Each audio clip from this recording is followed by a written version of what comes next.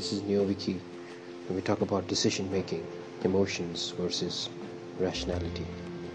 Decision making is a complex process that involves the brain, that is the logic and reasoning, along with the heart, that is the emotions, in varying degrees.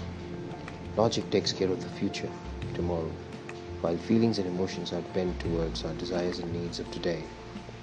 Positive emotions like love and empathy, as well as negative emotions like anger, make the person who he is. The thing that makes us human.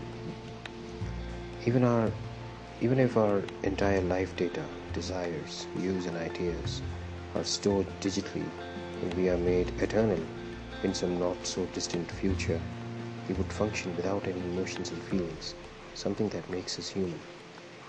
We would only have our logical minds and would essentially be algorithms.